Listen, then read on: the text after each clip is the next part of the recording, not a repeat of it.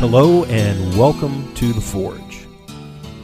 My name is James, and this is the place where I teach verse by verse through the Bible. I am a retired U.S. Air Force Master Sergeant who went on to serve the Lord's church as an assistant pastor, worship leader, and youth pastor. During my time in these roles, I finished seminary and I hold a Master of Arts in Biblical Studies and a Master of Divinity.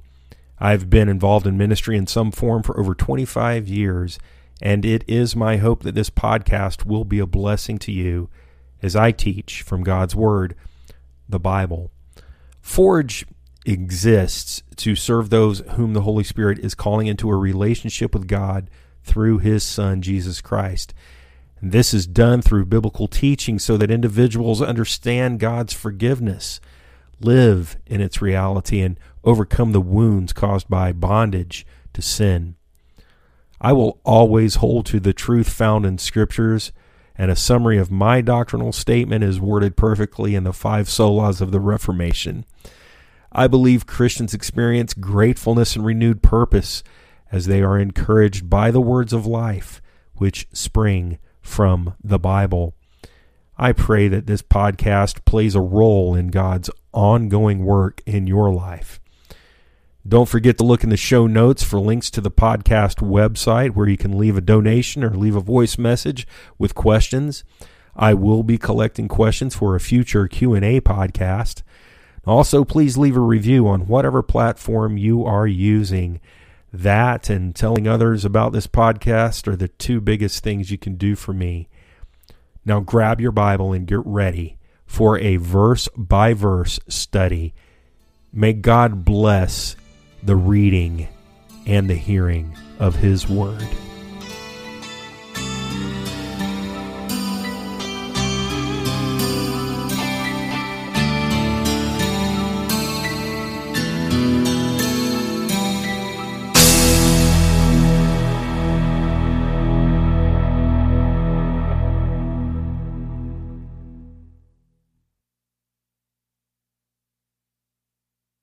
Hello, dear listener, and welcome back to The Forge. I want you to know how much I look forward to our time together, and this podcast is truly a labor of love. I love the Word of God, and I love His church.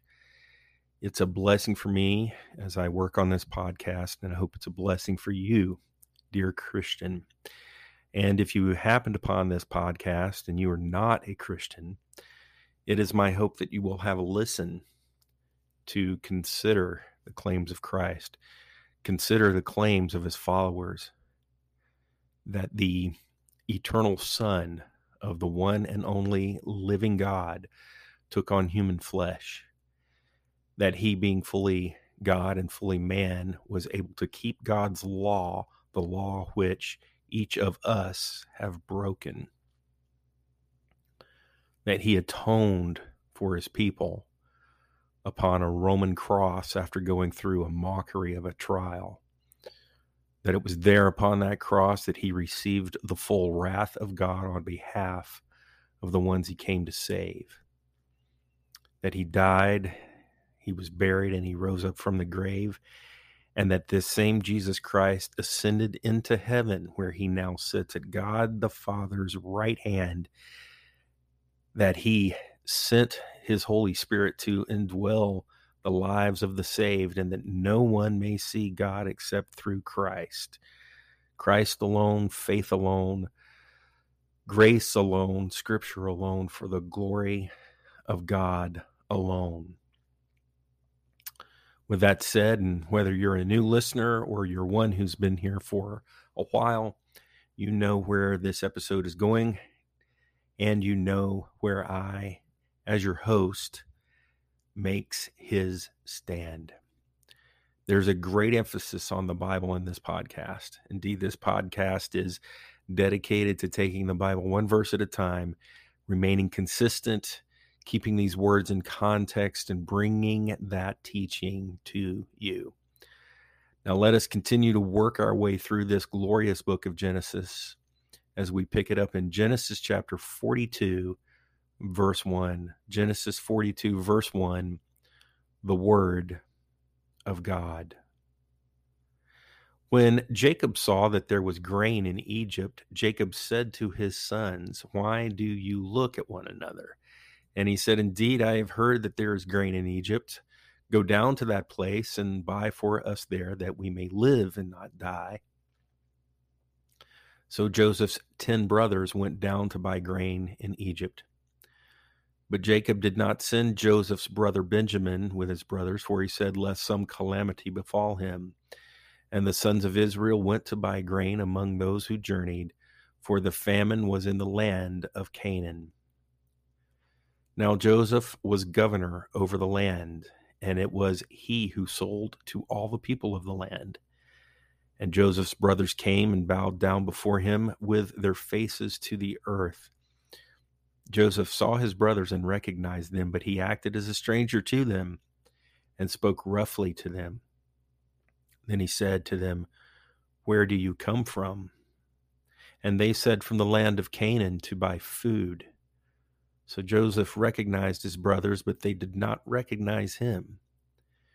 Then Joseph remembered the dreams which he had dreamed about them and said to them, "You are spies.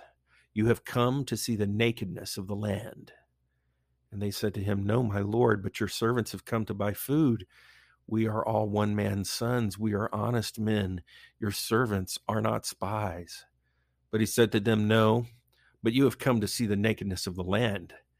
And they said, "Your servants are 12 brothers, the son of one man in the land of Canaan. And in fact, the youngest is with our father today, and one is no more." But Joseph said to them, "It is as I spoke to you, saying, you are spies. In this manner you shall be tested. By the life of Pharaoh, you shall not leave this place unless your youngest brother comes here. Send one of you, and let him bring your brother, and you shall be kept in prison, that your words may be tested to see whether there is any truth in you, or else by the life of Pharaoh, surely you are spies." So he put them all together in the prison 3 days. Then Joseph said to them on the 3rd day, "Do this and live, for I fear God. If you are honest men, let one of your brothers be confined to your prison house, but you go and carry grain for the famine of your houses. And bring your youngest brother to me, so your words will be verified, and you shall not die." And they did so. Then they said to one another, "We are truly guilty concerning our brother, for we saw the anguish in his soul when he pleaded with us, and we would not hear. Therefore this distress has come upon us." And Reuben answered them, saying, "Did I not speak to you, saying, do not sin against the boy? And you would not listen. Therefore, behold, his blood is now required of us." But they did not know that Joseph understood them, for he spoke to them through an interpreter. And he turned himself away from them and wept. Then he returned to them again and talked with them. And he took Simeon from them and bound him before their eyes. Then Joseph gave a command to fill their sacks with grain, to restore every man's money to his sack, and to give them provisions for the journey. Thus he did for them. So they loaded their donkeys with the grain and departed from there. But as one of them opened his sack to give his donkey feed at the encampment, he saw his money, and there it was in the mouth of his sack. So he said to his brothers, "My money has been restored, and there it is in my sack." Then their hearts failed them, and they were afraid, saying to one another, "What is this that God has done to us?" Then they went to Jacob their father in the land of Canaan and told him all that had happened to them, saying, "The man who is lord of the land spoke roughly to us and took us for spies of the country. But we said to him, 'We are honest men. We are not spies. We are 12 brothers, sons of our father. One is no more, and the youngest is with our father this day in the land of Canaan.' Then the man, the lord of the country, said to us, 'By this I will know that you are honest men. Leave one of your brothers here with me, take food for the famine of your households, and be gone, and bring your youngest brother to me, So I shall know that you are not spies, but that you are honest men. I will grant your brother to you, and you may trade in the land. Then it happened as they emptied their sacks, they surprisingly, each man's bundle of money was in his sack. And when they and their father saw the bundles of money, they were afraid. And Jacob their father said to them, you have bereaved me. Joseph is no more. Simeon is no more. And you want to take Benjamin. All these things are against me. Then Reuben spoke to his father, saying, kill my 2 sons if I do not bring him back to you. Put him in my hands, and I will bring him back to you.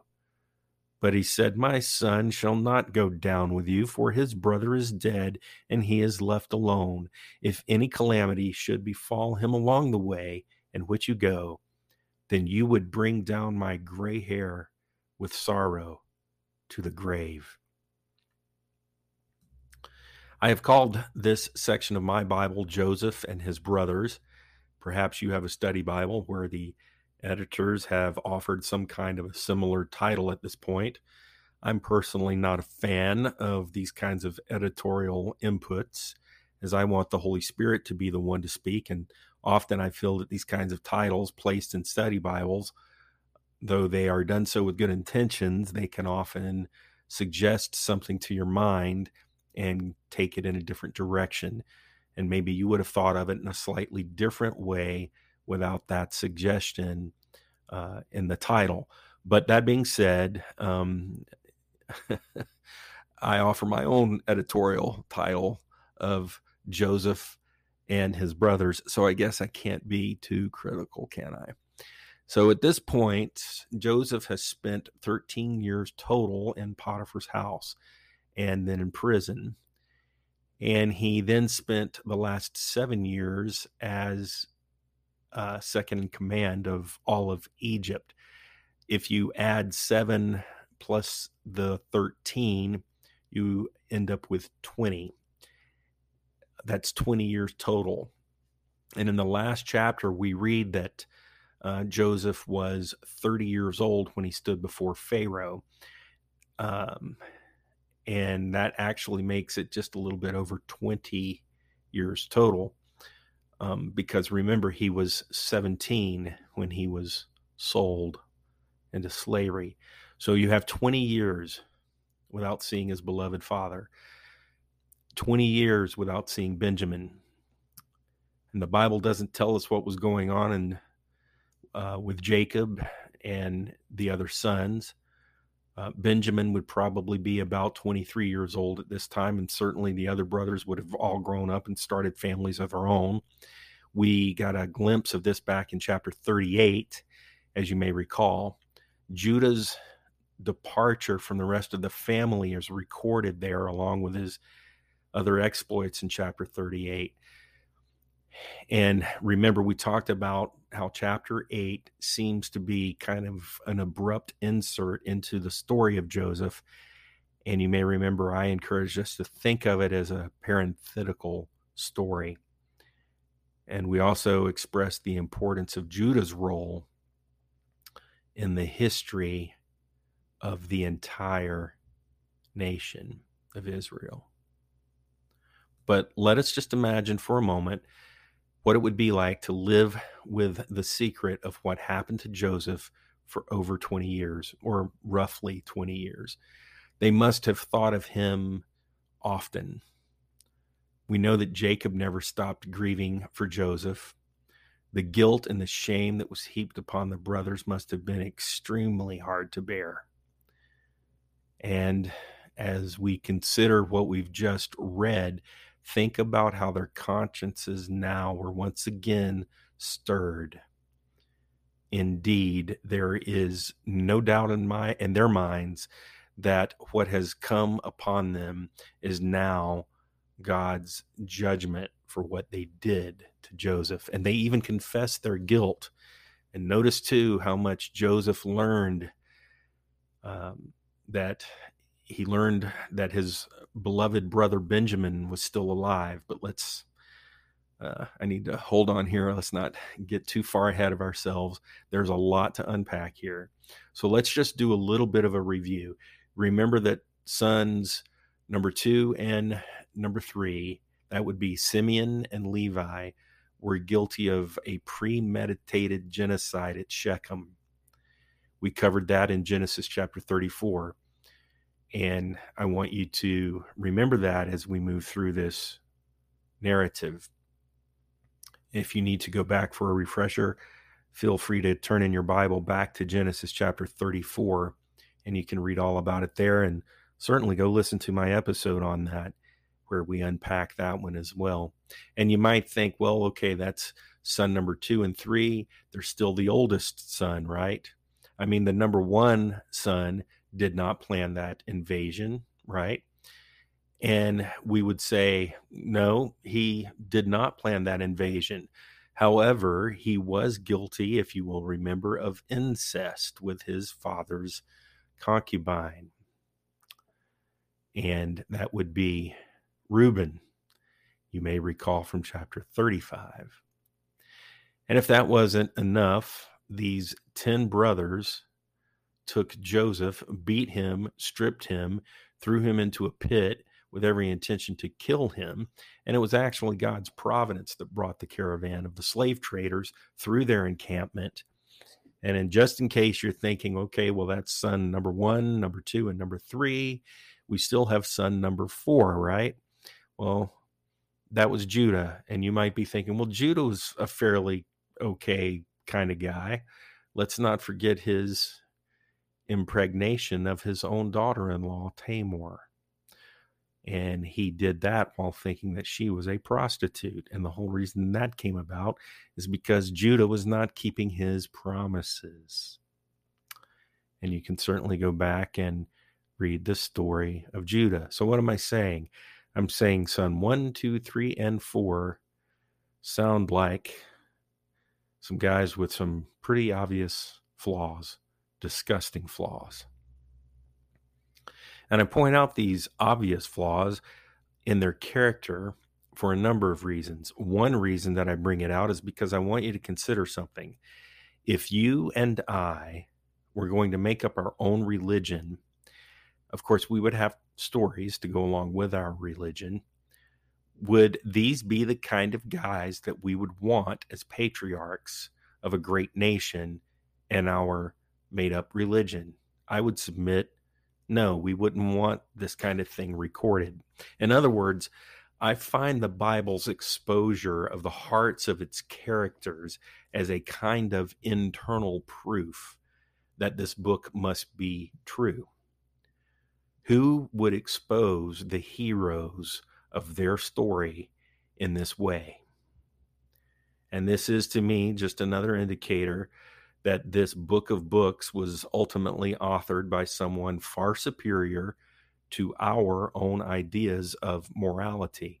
It's like Charles Wesley once stated, and this is a quote from Charles Wesley. He said, "The Bible must be the invention either of good men or angels, bad men or devils, or of God." However, it was not written by good men, because good men would not tell lies by saying, "Thus saith the Lord." It was not written by bad men, because they would not write about doing good duty while condemning sin and themselves to hell. Thus, it must be written by divine inspiration. And maybe someday I will unpack that famous quote from Charles Wesley even more. But moving on with our narrative, we learn that Canaan was now affected by this famine which had started in Egypt. And the setting is one of Jacob and his family, now a large clan raising cattle and sheep. No doubt the famine had damaged the entire economy. You can have money, but if there's no food to buy, your money means nothing. You can't eat money. And of course, without something to feed the cattle, the entire livelihood of the family can vanish. So verses 1 through 4 record that Jacob sends Joseph's 10 brothers to Egypt to buy grain. What he supposes meant by that question he asked, why are you looking at each other? It could be that they were afraid to go to Egypt because they might see Joseph there. They could have been looking at each other and wondering what the other guy was thinking and what did actually happen to Joseph. They were all in this together, and I would suggest that Jacob is no fool.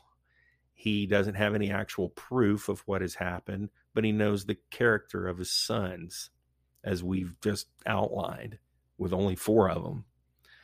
And the Bible doesn't say it, but Jacob could have suspected them for something. In fact, it stops short of Jacob saying that he actually suspects them, but he does blame them.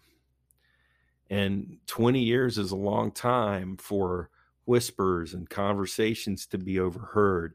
20 years of stolen glances and unusual behavior and hushed tones in the conversation.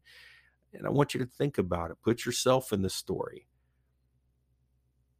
We've all seen those cases where people are having a conversation that they thought was private and somebody else walks into the room, and how everyone jumps and tries to act like, oh, we weren't talking about anything. We've all seen that. So Jacob keeps Benjamin back. Why? Well, because Benjamin was the last surviving son of Rachel, and Benjamin is Joseph's full brother, where the other ones were half brothers. Jacob had truly loved Rachel, and now she was gone. Joseph is gone also. And Jacob did not trust his sons, and even if he did trust them, he wanted to keep Benjamin home safe. Verses 5 through 13 have the brothers appearing before Joseph, fulfilling the dream from back in Genesis 37.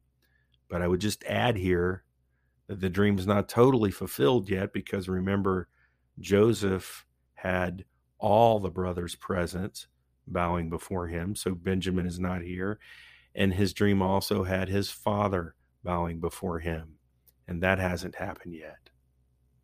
And so this phrase, bowed down, it's a way of saying that they are showing respect, honor, and obedience. And it appears from this scripture that Joseph is in charge of the operation. No one gets grain unless they are given some by some kind of order from Joseph personally. And once again, we have to consider the incredible responsibility that has been placed upon Joseph by Pharaoh, and ask yourself why such a structure would be set up. Well, because Joseph had to keep an accurate inventory to ensure that the Egyptians are fed first. And also there's money being exchanged here, and that's got to be properly accounted for. There had to be measures in place to ensure that the money handlers weren't stealing from the government.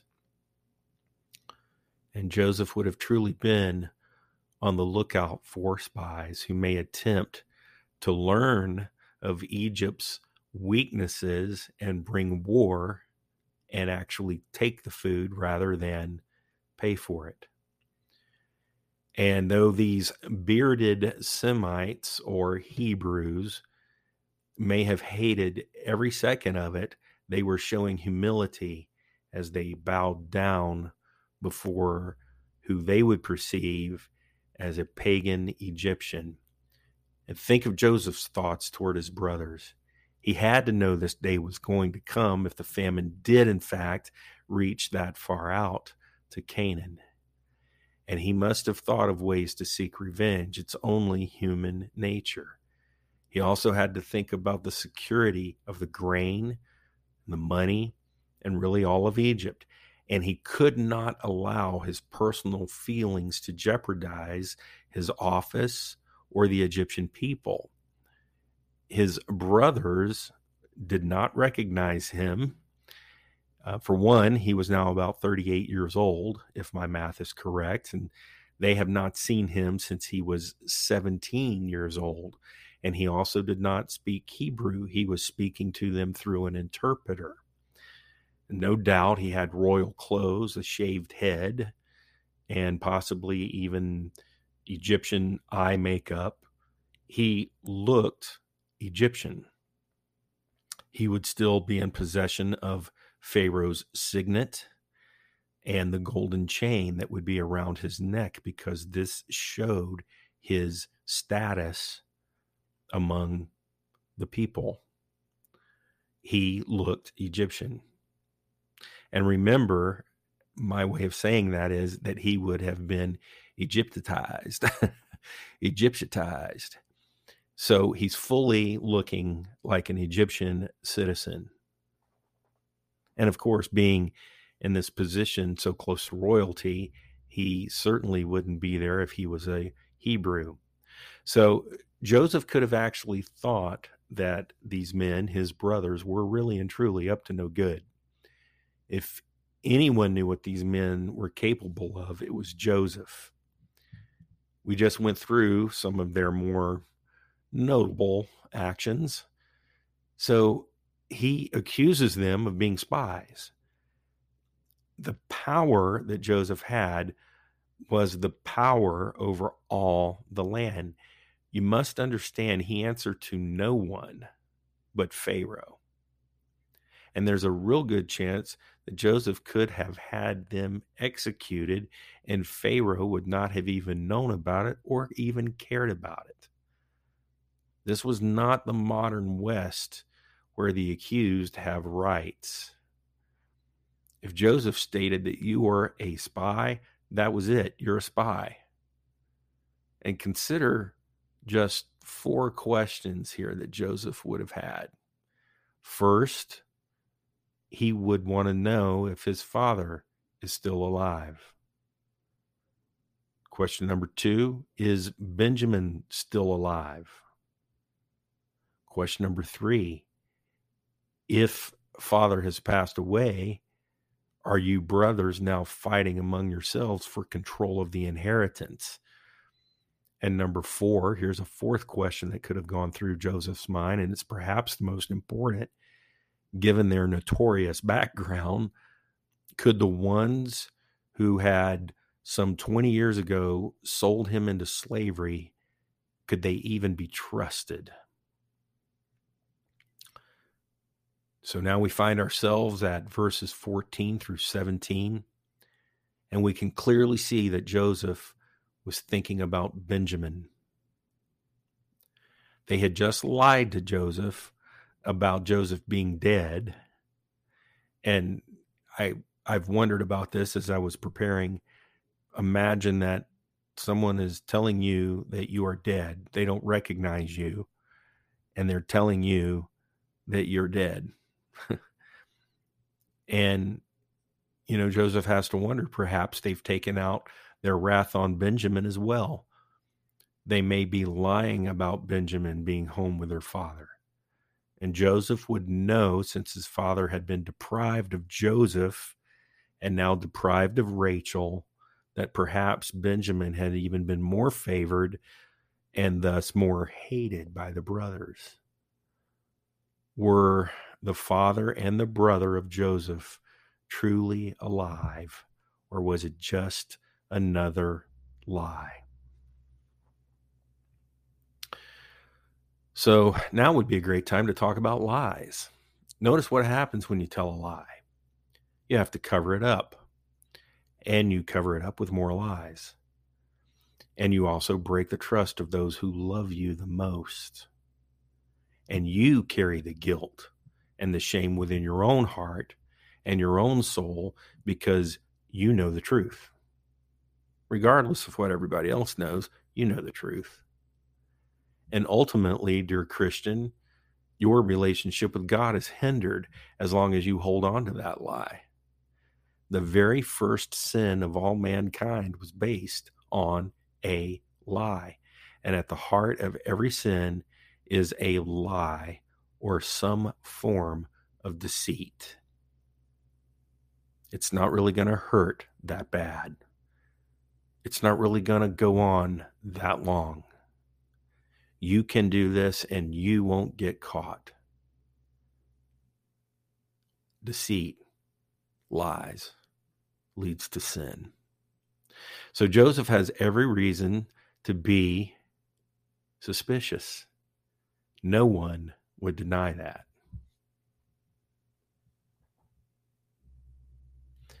And so we read that Joseph takes an oath by the life of Pharaoh, he says, that they will be kept in prison until he can prove their story. One of them must go back, get Benjamin, and bring him before this evil, stubborn Egyptian ruler. And no doubt they had to be thinking that this was poetic justice for what they had done in those earlier years. And Joseph locks them up for 3 days. 3 days the brothers sit in jail. That's 3 days of staring at each other. 3 days to argue among themselves. 3 days to remember that they had conspired to what they had conspired to do to their 17-year-old brother. And 3 days to determine which one would go back to their father and get Benjamin to be the proof that they needed. Now, being the first book of the Bible, I've reminded you several times to be on the lookout for first things. And here, even though we are near the end of this great book, we have another first. This is the first place recorded in the Bible where the guilty actually confess their guilt. And we should notice that their bitterness and their anger, their distress, it's all directed against themselves. They do not direct this at the governor. And Joseph now learns, possibly for the first time, that Reuben had been the one to plead on behalf of Joseph. And Reuben, as we've discussed already, and it will be affirmed by the end of the book of Genesis, he was weak, he was unstable, and thus he had very little impact on the others. And in the end, he was also guilty. And now it seems that they all assume Joseph died in Egypt, and now their blood will be required of them. But in verses 18 through 23, we read an interesting statement by Joseph. See, Joseph admits that he fears God. And this must have served as proof to these Hebrews that there was some knowledge of the one true living God, even in a pagan land. Joseph would have called him Yahweh or perhaps Elohim. And they had not mentioned the one true living God, but this pagan viceroy did. So Joseph overhears them talking about the circumstances of his captivity, and for the first time, he gets a glimpse into their true heart. And remember, they don't know that he can understand them.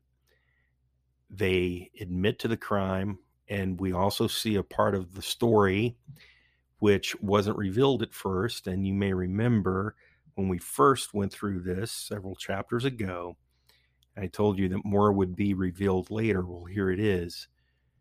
It tells us here that Joseph was pleading with them not to do this thing. Indeed, we see that they had heard these pleas from Joseph. And notice this, they have remembered those cries for help. And Reuben now refers to Joseph as the boy. And the others now refer to Joseph as their brother. Why is that significant? Because they're not calling him the dreamer. They're not mocking him. There's even a touch of tenderness here from Reuben, referring to him as being just a boy.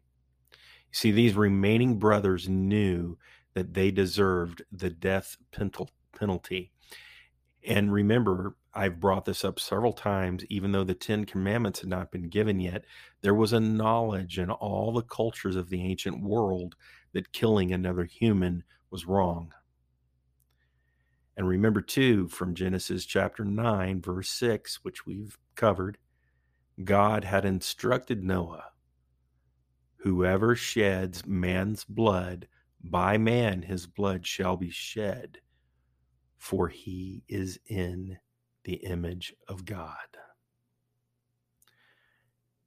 I want to talk to you just a bit about the grace of guilt. What? You might be thinking, grace of guilt? What are you talking about? True guilt, friends, is grace. You know, in today's world, we've been influenced by psychological schemes that have their roots in Freudian analysis, which seeks to dismiss our conscience, tells us that these ideas about guilt are just a safety device, which we have somehow constructed to keep order in a quote unquote civilized society. But guilt, friends, it's not just a safety valve. Guilt is grace. You see, these brothers are racked with guilt at this point. And this is what drives a person to his or her knees before God. You've heard me say this in other episodes. Law to the proud, grace to the humble. Without guilt and the realization of your crimes against God, there can be no forgiveness. That's why we say law to the proud. The proud person has to see himself or herself in light of God's law, not the way they wish it would be, not how unfair they think it is, not trying to put up some kind of a defense for what they've done, but they need to see themselves as a lawbreaker, God's law. You see, until that is done, there can be no resolution. When someone denies their need for Christ, it is simply because they do not admit that they are lawbreakers.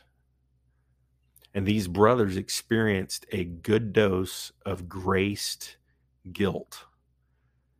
If you find yourself in the place where the Holy Spirit is dealing with you about your guilt before God, the best thing you can do is embrace it. Receive His grace. So as this drama continues to unfold, Joseph also decides it's not necessary to hold them all hostage. One will suffice. And he also knew they had to bring the food back to his father and the other family members. Joseph sends them away with their grain, but he also puts the money back into their sacks without them knowing it. And he places Simeon in prison as the hostage that he will hold. Why do you suppose that Joseph would choose Simeon? Well, do you remember who had the idea to kill Joseph at the first? And we already know what Simeon is capable of. We've already covered it. Now the brothers find themselves at home, minus Simeon, and all the money that they thought they had spent is actually in their sacks. So making their way home, they tell Jacob of the events of their journey, and they explain that they must return with Benjamin to verify their truthfulness and to get more grain. And of course, they want to get Simeon back as well. But notice that they change things up a little bit in verse 34. They tell Jacob that they will be permitted to trade in the land. And Joseph didn't say anything about trading in the land. Joseph had threatened them with an implied death sentence back in verses 18 and 20. He said, "Do this and live. And if you do this, you will not die." He never said anything about trading in the land. They also left out the part about being in prison for 3 days. They kind of skipped over that part. The brothers probably did this to soften the blow on their father. Jacob responds with more truth than he even knew himself at that moment. And he tells them that they are responsible for Joseph's death, because at this point, They've all assumed that Joseph is dead. And now Simeon's imprisonment. And now they want to take Benjamin. And Jacob just flat out says, no, I am refusing to let Benjamin go. So we just talked about the grace of guilt, but I want to bring up two more themes here before we close out this episode. The first is godly fear. When the brothers see the money that was in their bags, the Bible tells us that their hearts failed them. And they do not blame the reappearance of the money upon the governor of Egypt. They don't know what's going on, but this is what they say. What is this that God has done to us? They fear God. And they are recognizing their sins against God. Their guilt has brought them to the place where they could see that God is behind their circumstances, and now they are afraid. Just as their guilt was a good thing, so too is this godly fear. The brothers recognize that they have no one to turn to except God. And let's talk about the second thing here at the end I wanted to bring up, sorrow. Let's talk about sorrow. In his refusal to let Benjamin go and make the trip with the other brothers, Jacob mentions his gray hair and his sorrow. His grief has taken its toll. And Jacob makes it clear that his gray hair, his sorrow, is the fault of his sons. And it's reasonable to think that the brothers also shared in the grief. Nothing could make you more sorrowful than knowing that you were to blame for your father's current miserable condition. And the Bible tells us in 2 Corinthians chapter 7, verses 10 and 11, says, "For godly sorrow produces repentance leading to salvation, not to be regretted, but the sorrow of the world produces death. For observe this very thing, that you sorrowed in a godly manner. What diligence is produced in you? What clearing of yourselves? What indignation? What fear? What vehement desire? What zeal? What vindication?" We'll close with this final thought from R. Kent Hughes in his commentary, Genesis, Beginning and Blessing. And this is what he says. Guilt, their admission of guilt, the acceptance of responsibility for their sins, this real guilt, this godly guilt, put them in the way of forgiveness. Fear. Next, their godly fear. The realization that God was afflicting them focused their souls on the only source of forgiveness and help, sorrow.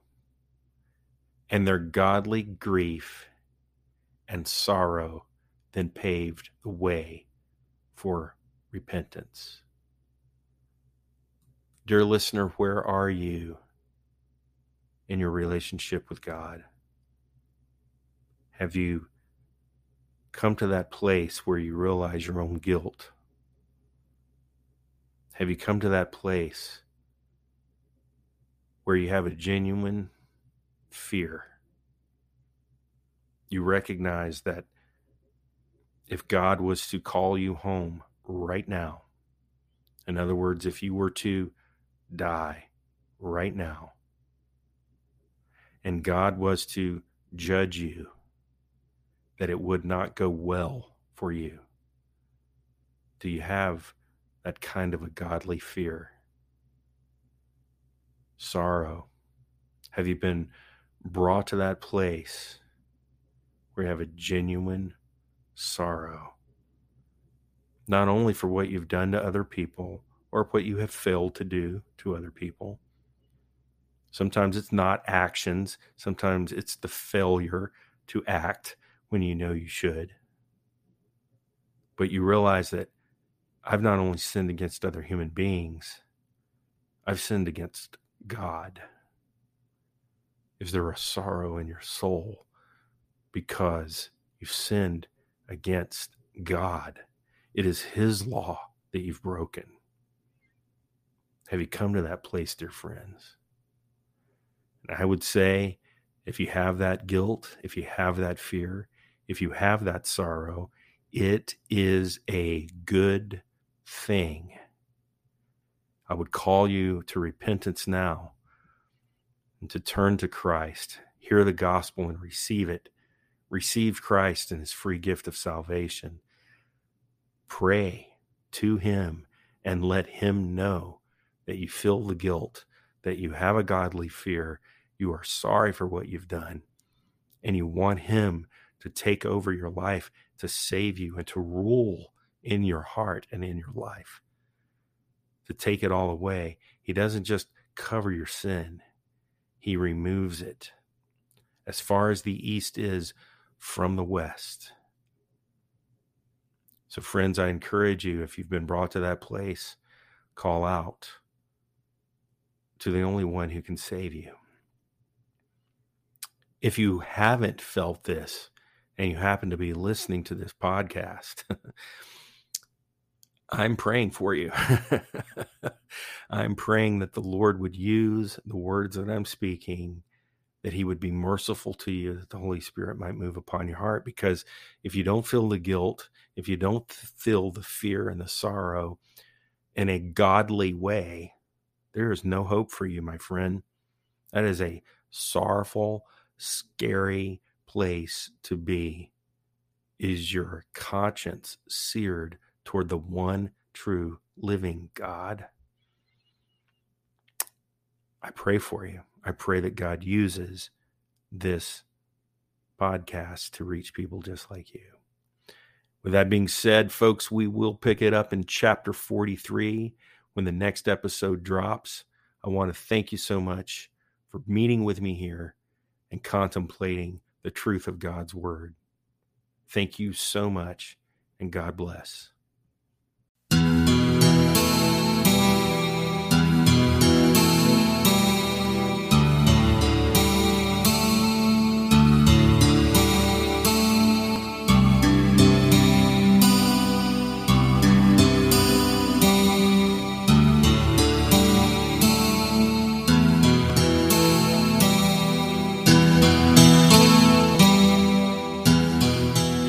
Thank you again for listening to the Forge podcast.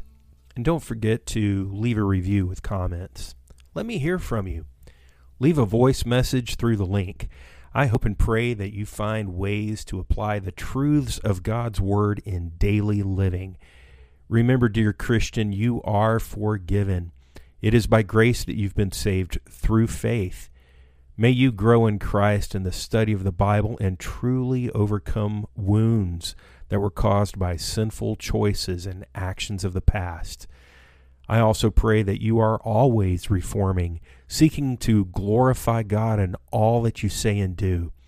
Remember to be grateful to God for what He is working out not only in you but in all His creation as well. And lastly, be encouraged to serve God and others as you grow in Him.